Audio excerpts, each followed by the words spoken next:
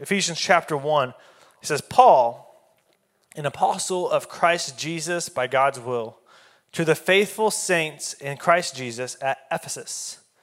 So it's important to know, the apostle Paul wrote this, and he was actually a prisoner in chains at the time of writing this. So Paul's in jail, he's chained up, there's guards around him, and that is the circumstances on which he is writing this letter. And it says he's writing it to all the saints who are in Ephesus. So this letter was written to a specific church 2,000 years ago, but Paul is also saying that this letter is written to you. He said this is written to the saints. And the saints, that's just another fancy word for saying Christians.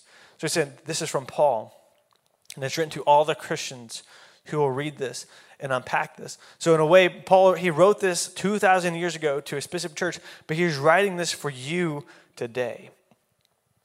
Why? We believe it's because the struggles that the Ephesians struggled with are very similar to the struggles that we are going through today. Just because it was 2,000 years ago doesn't mean a lot has changed. People are still people, and people still deal with struggles. So you might be thinking, what does this letter have to do with me? What does this Bible have to do with it? What is this ancient letter that I can't even read in the original language because I'm not cool like Pastor Matt? What does this have to do with me? And so I'm just messing with you. I can't actually read it. I took Greek, but I don't understand it anymore. So you might be thinking, what does this actually have to do with me? Well, think about it. It was written by a person who was in prison to a church that was being persecuted. This is written by somebody who knows the struggle to a group of people who are struggling. They can relate. Paul is in prison not because he was a bad guy. He was in prison because he was preaching about Jesus, and the people in authority, they did not like that. They knew the struggle. Somebody's thinking, what does this have to do with me today? It's because this letter, the ultimate purpose of this book that was written is saying that there is finally an answer. To the world's most long and complicated problem, there is finally an answer. It's obvious that the world has a problem. You might be thinking, I know, the world has a problem. There's probably a million problems. I have a million problems. But it's obvious the world has a problem. There's something that's fundamentally broken with the world and the culture and the society that we live in. Something isn't working. Something is off. Something is not right. You can look, or go ahead and look at your friends and say, you have problems. Okay, now look to the other friend and say, you really have problems, because I didn't even look at you first. No, you got problems. But seriously, we all got problems, right? Thanks, Shane, you got problems. But think about it. This world, if I can get everyone's attention back, all right, tell your friend, stop talking. There you go. There really shouldn't be this much darkness in our world. If you really think about it, there shouldn't be this much injustice happening in our world. It shouldn't be this hard to fit in or to find joy or to simply just be happy. It shouldn't be this hard. It shouldn't feel this hard. So why is it so hard? Why does it seem like every time we turn on our phone or any time that we go and have friends over, why does it seem like everything is just so hard? Have you ever thought that before? Life is just hard. Why is it hard? It's because sin breaks us. When we live away from God, we are broken from the inside out. Life apart from God, we feel lonely. We feel isolated, like nobody cares or nobody knows what we're going through. That's equal across the board. That's something that everyone struggles with on some level or another. But specifically, if you're living away from God, you're like something, like I just don't feel noticed. I just don't feel known. I feel like no matter how hard I try, I just can't be accepted. The lies that the enemy whispers into your head, that you're not good enough, you're not worthy, you're never going to amount to anything, or any of those lies, they start to become believable when we live away from God. And then we start to compare. And as we start to compare, we start to feel worthless. And then we mess up, and then we do something wrong. Whenever we do that, we start to feel guilt and shame. It just starts to eat us alive. We know that something is broken, and we can really realize that we have a problem. Is that starting to sound familiar? Like, do you know somebody who's experienced emotions like this. Maybe you felt these feelings before. But this letter says that there is an answer to the problems. The answer is actually found in the Bible, but specifically, it's also found in this book. Going through the book of Ephesians verse by verse, it will be the most important thing that you learn this entire fall semester. And I know you're like, I got school, like I'm going to be in biology. I'm going to learn important things. And yes, you're going to learn very important things in biology, I'm sure. You're going to learn very important things in history about the Civil War and all that kind of stuff. I'm sure that stuff is important. But I promise you, going through this letter, verse by verse, you will learn more than anything else this fall semester. Because this letter is going to teach you how to live a life that is full of meaning and purpose in this life and for eternity. You cannot find that in biology. You cannot find that in math. You're not going to find how do you live a full and meaningful life, not just today, but for eternity. You're not going to find that in school. It's found in this letter. You're not going to find it on Instagram or TikTok. It's found verse by verse going through this book. What you learn going through this book, it will directly apply to you each week. Like every week you're going to be like, oh man, like I'm actually going through something just like that. But it's also going to give you tools to live the life that God is calling you to live for the rest of your life, to help you become more like Jesus and to actually make a difference in this world.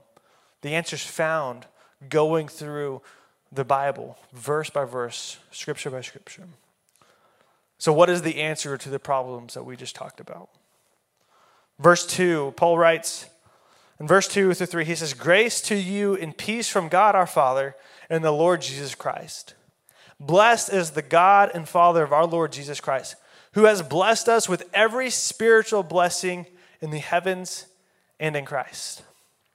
So Paul, he starts off by giving us an example of what we're supposed to do whenever we learn all these things.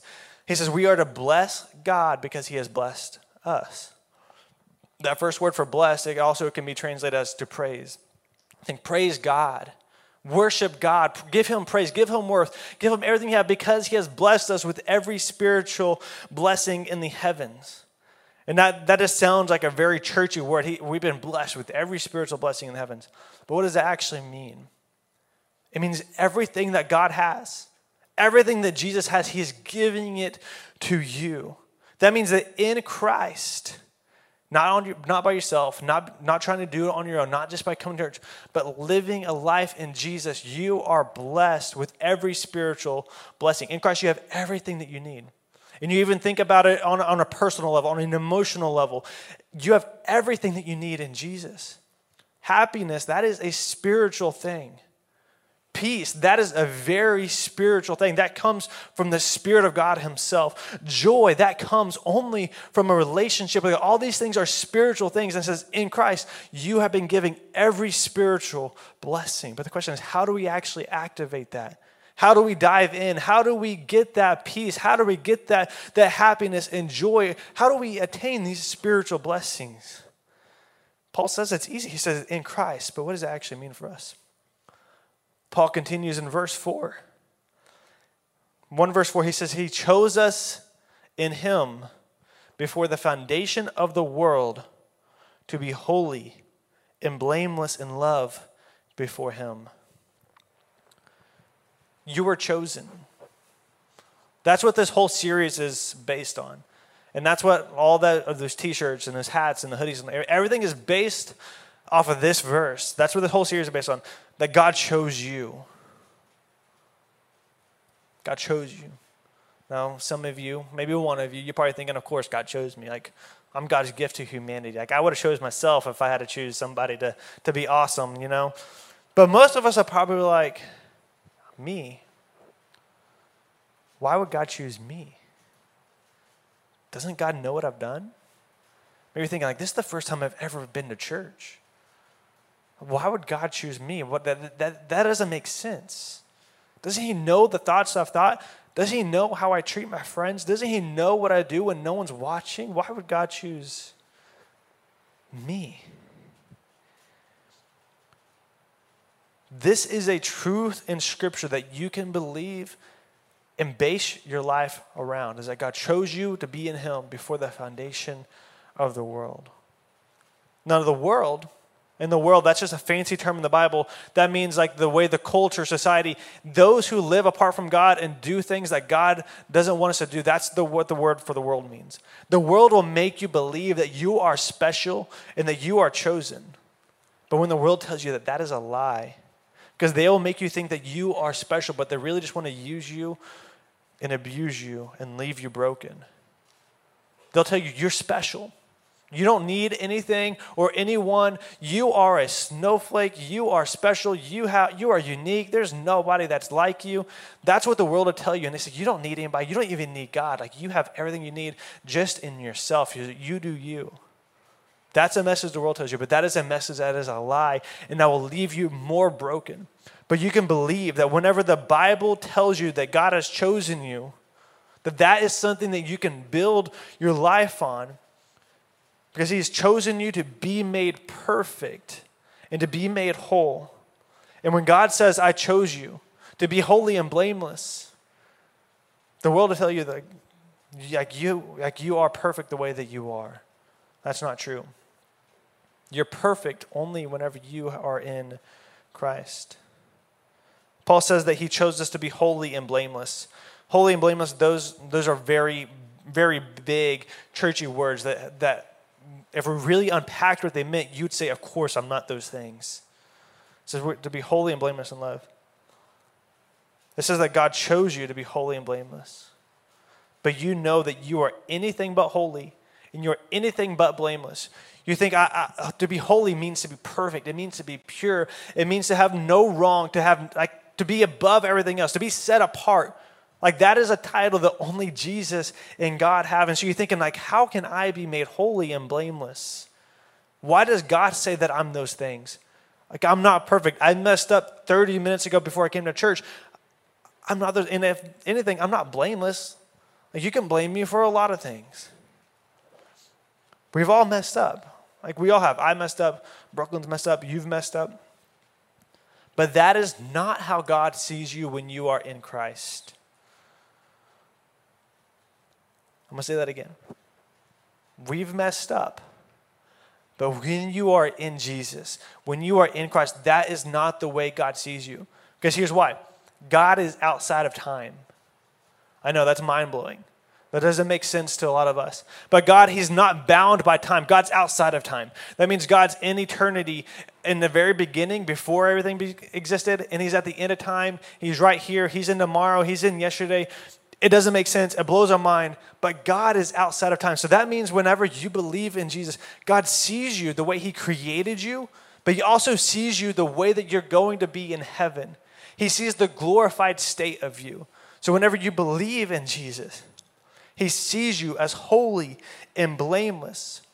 Whenever we are finally united with Christ at the end of our life or at the end of time, you will be like Jesus in every single way. You will be completely transformed into his image. And so that's whenever you will be holy and blameless. And that is the way that God sees you right now.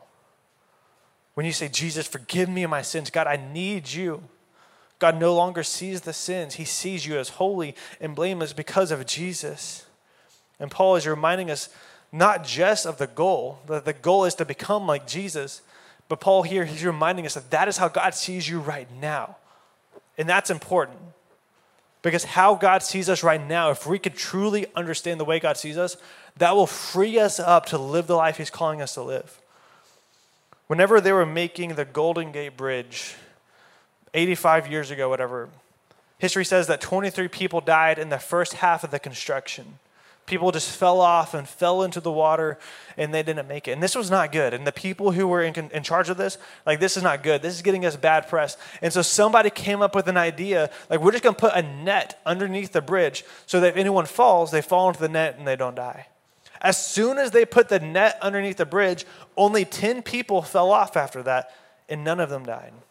But the most important part of that is that production and productivity, it actually increased during this time. Because when people were not afraid of dying, they had more freedom to actually do their work. They could work faster. They could work harder. Productivity increased whenever they knew that there was a safety net. When you are in Christ, you have that safety net. When you accept Jesus and you believe in him and you trust in him and you make him your Lord and Savior, you don't have to worry about death and hell anymore. You don't have to worry about, I just messed up. If I died right now, am I going to go to hell? That's not the way being in a family works. Think about being in your relationship with your mom and dad. You forget to take out the trash. That doesn't mean that your parents automatically kick you out of the family and say, go find a new family. Like, you're on your own now. There's some of your parents are really bad and they might do that. I'm sorry, come talk to me. Like, we'll get some counseling set up. But most families aren't like that.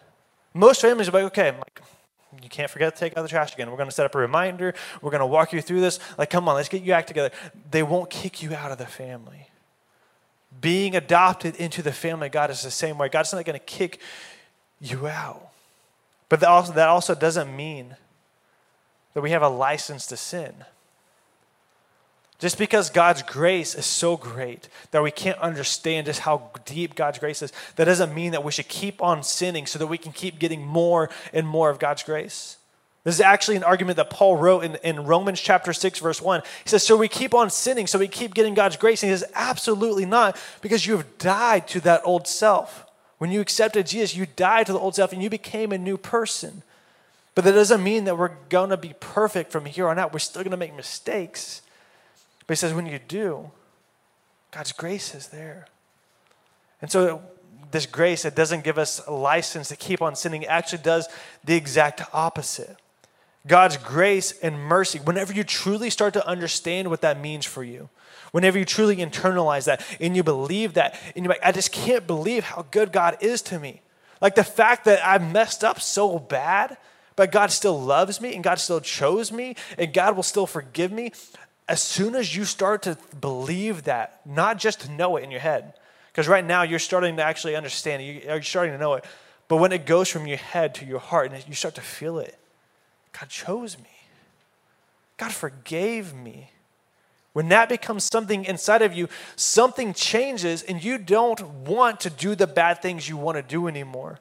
God's grace and mercy should give you a deeper desire to know God more and to love him more and to serve him more.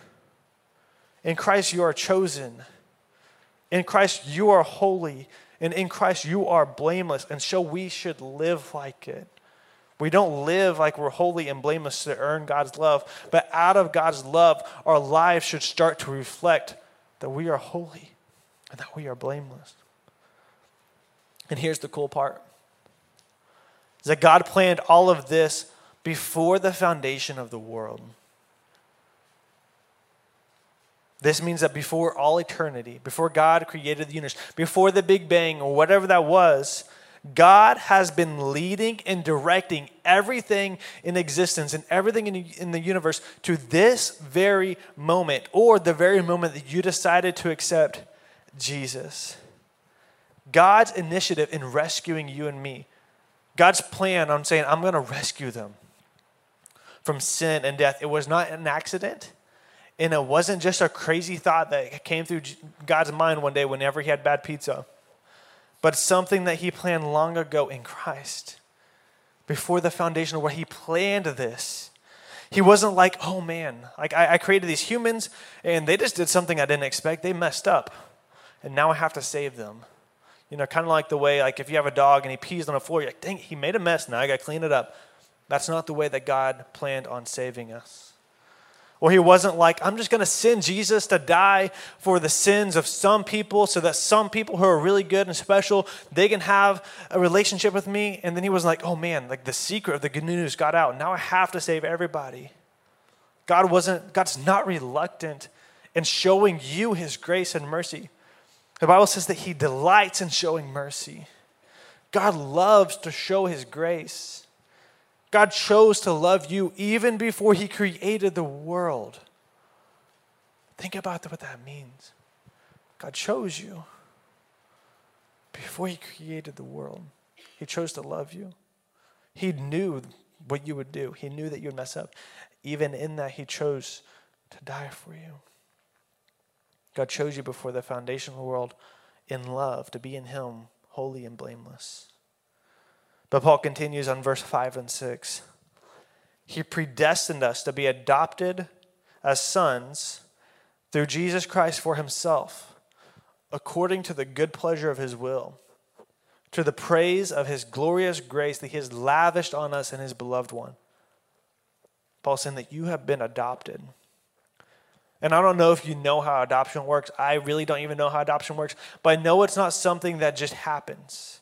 Like you're not just walking through, like you don't just, like Brooklyn doesn't just send me to Walmart one day and I come home with a baby and like, look, I adopted a kid today. Like it's not something that just happens, you know. That's kidnapping, right? Adoption, it has to be predetermined. To be adopted, somebody has to sit down like, we want a child. How are we going to go through this process? You have to sit down, you have to think about it. It takes time. You have to predetermine that you are going to adopt somebody into their family. It doesn't just happen on accident. It's not just something that happens. And that's the same way that says God predetermined to adopt you as sons and daughters into his family. God determined that he sat down, he says, this is going to be a good plan. I'm going to invite them all to be a part of my family. And just like once you're in the family of God, you don't have to worry about getting kicked out of the family. Like you messed up too many times, like you're done. Like we're going to unadopt you now. I don't know how adoption works, but I don't know if you can unadopt. Like in leaders, do you guys know if you can unadopt? You can't. Okay, God is not going to unadopt you. Like you could probably choose to leave the family. Like you could run away. That's a whole different topic. But you don't have to worry about messing up too many times where God's like, I'm done with you. God saw you in your brokenness before he adopted you. He knew the type of person that you were. He saw you in your sin, and he decided he still wanted you to be a part of his family. And God is the perfect Father. In his presence, he will bring you peace. God will always be with you. He will never leave you. He is perfect, and you are his child whenever you receive him through Jesus. And again, this was his good pleasure. And whenever we are adopted by God, that means that everything that he has is yours. And that's where it comes back full circle to he has given us every spiritual blessing in the heavens. Everything that God has is yours. When you are adopted into the family of God, everything that he has is yours. That happiness, that joy, that peace, that meaning, that purpose, everything that God has, it is yours. He wants to give you as much of it as you can handle. And it's all yours whenever you accept Jesus and you're living in that deep and abiding relationship with Jesus. If the band will go ahead and come back. God has been leading and directing everything to this moment. We see that in verse 4. Before the creation of the world, God chose you. That means everything, all of the world history, everything that's brought you here, everything that's brought me here, has been leading you to this moment that God loves you and that God chose you and God wants you to be in his family. So my question for you is, what do you think? What does this make you think about? What do you feel about this? Are you tired of trying and tired of being anxious and tired of trying to do it by yourself alone? Are you ready to once and for all surrender everything to Jesus and to throw yourself on his mercy? That's the only way we get out of this, by throwing ourselves on the mercy of Jesus. Have you given your life to Jesus yet? Have you truly taken that step? And there's many of us, we raise our hand, and many of us would say that we are Christian. Even if this is your first time here, even if you've never raised your hand before, you'd be like, I grew up in Oklahoma, like I am a Christian. Here's two questions for you to ask yourself to actually answer that question with honesty. The first is, before you can ever call yourself a Christian, answer these. Do you love Jesus and want to get closer to him? And that's not just, yeah, I love Jesus. Is that your desire? Is that your heart? Does your heart truly say, when I wake up, I want to just love Jesus. I want to get closer to him. Everything I do today, I want it to lead me in a closer relationship with Jesus. And I want that love to overflow so that everyone can see that. They can see the light. They can see the change. The question is, do you love Jesus? And the second one is, do you hate sin? Do you hate it? To hate, it means to despise it. It means to reject it. It means to avoid it. When you hate sin, that means when something sinful comes up, I'm not going to listen to that. I hate sin. Jesus died for sin. I don't want anything to do with it anymore. That's why Jesus came and died on the cross, is for sin. So why am I enjoying this right now? So those two questions. And I truly believe you cannot call yourself a Christian unless you answer those two questions. You love Jesus and you hate sin. You despise what sin has done to the world, what it's done to Jesus, what it's doing to you. So with every head bowed and every eye closed, everything has been leading to this moment. What brought you in here tonight? I believe it was